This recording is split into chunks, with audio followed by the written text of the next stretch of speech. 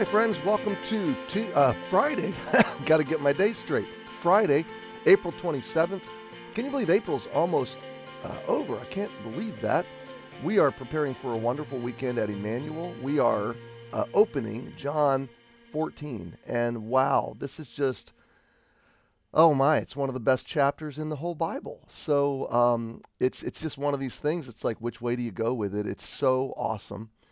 And it's Jesus in this upper room with his disciples, preparing them for his absence and giving them their directives, and trying to teach them and train them how to frame their existence, their whole life story.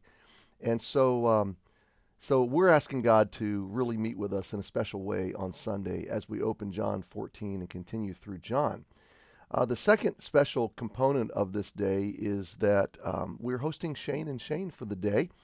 And so with a handful of members of our worship team, Shane Bernard and Shane Everett will be leading worship in the morning service, and then we'll be leading a night of worship in concert on Sunday night. So if nothing else, you pray for us. We're simply trying to magnify Jesus, bless our church family, and give the gospel to people in New England. And it's dark up here and secular and cold at times. So we're praying that Jesus will be glorified this weekend, and we're very excited about the opportunities before us, and especially John 14. So we're in Psalm 77. I want you to join me there. We really left off in the beginning, verse 11. Yesterday we talked about this is my infirmity, that moment of just surrendered, submitted ownership. The Lord's will for me is to experience this for the moment. But, and here's the essence of that surrender, this does not define me, and this moment of hardship does not define my God or my faith.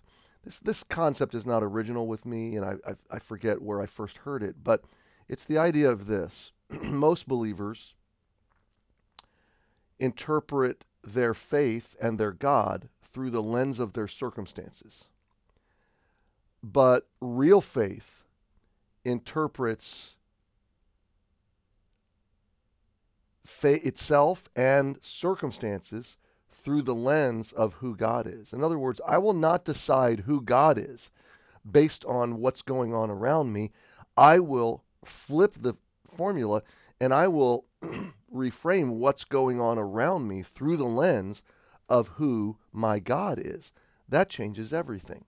And this is essentially what this psalm is doing. In one position, the psalmist is tempted to interpret or understand God through the experience of a fallen human, broken moment, a moment of, or a season of hardship. And yet, as the psalm progresses, the psalmist turns and realizes, no, I'm going to start looking at my circumstances through the lens of who God is. And it really begins with this is my infirmity, verse 10, this embracing, this ownership. And I want you to see something. We began to see it yesterday. The theme of remembrance goes through this psalm. It's mentioned first in verse 3. I remembered God and was troubled. So in the darkest place, the remembrance of God troubled him, created more doubt and despair.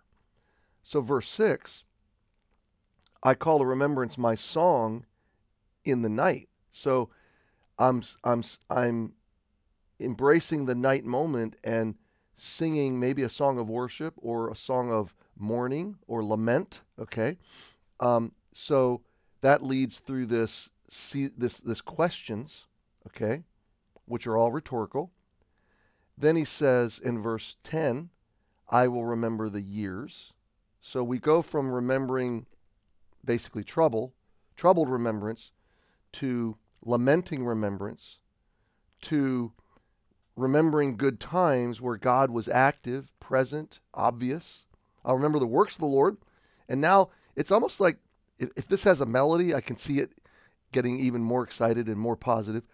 Surely I will remember thy wonders. So I'll go from remembering the years, good times, to the works, verse 11, good doings, good blessings of the Lord. And remember, this is all of the Lord, the Lord, the Lord. Surely, now more positive, I will remember thy wonders. So God has gone in this psalm from being a God of trouble, verse 3, to a God of wonders. So now verse 12, I will meditate also of all thy work and talk of all thy doings. So now the narrative changes. In the mind and heart and complaint and prayer of the psalmist says, these things are captivating my heart. The works, the years where God was working have become sweet remembrances of wonders. God doing supernatural, amazing, jaw-dropping, marvelous things worthy of marveling, remarkable things, okay? The word wonder is to be wonderful, to be marvelous, to be amazing, to fulfill, to stand astounded, okay? So now the psalmist is smiling in the dark. The psalmist is rejoicing in the hardship because he belongs and he's talking to and he has access to a God that does wonders, a God of wonders. And so verse 12, he says, I'm going to meditate. I'm going to let the narrative of my heart be swept up in meditating, considering, marinating my emotions, my psyche in your works. And I'm going to let it come out. I'm going to talk about what God is doing. Now, this is profound and powerful, and I'll leave it here for today. When you, from the depths of your own hardship, preach to your own soul that God's not forgotten you, He hasn't left you off, He's merciful, He's good, He's gracious, He's present, and He's going to be working. He is working, He is redeeming, He is doing something marvelous. When you, by faith, just trust, believe that God is doing something marvelous, then you start to choose to talk about the goodness of God in the depths of your suffering or your sorrow or your grief. People sit up and listen, and the message, now you've got a megaphone. Your trial becomes a megaphone that magnifies God and magnifies Jesus as being bigger than your emotions, bigger than your feelings, bigger than your experiences, greater than your circumstances. And you are now on a healthy track, not because your circumstances have changed, but because your heart has been reshaped by the wonderful God who lives there. So meditate on His wonderful works in your life. Speak of those things. Turn your hardship into a megaphone, and good things come out of it. So happy Friday. Pray for us this weekend. If I don't see you Sunday, I'll see you on Monday. Have a great day.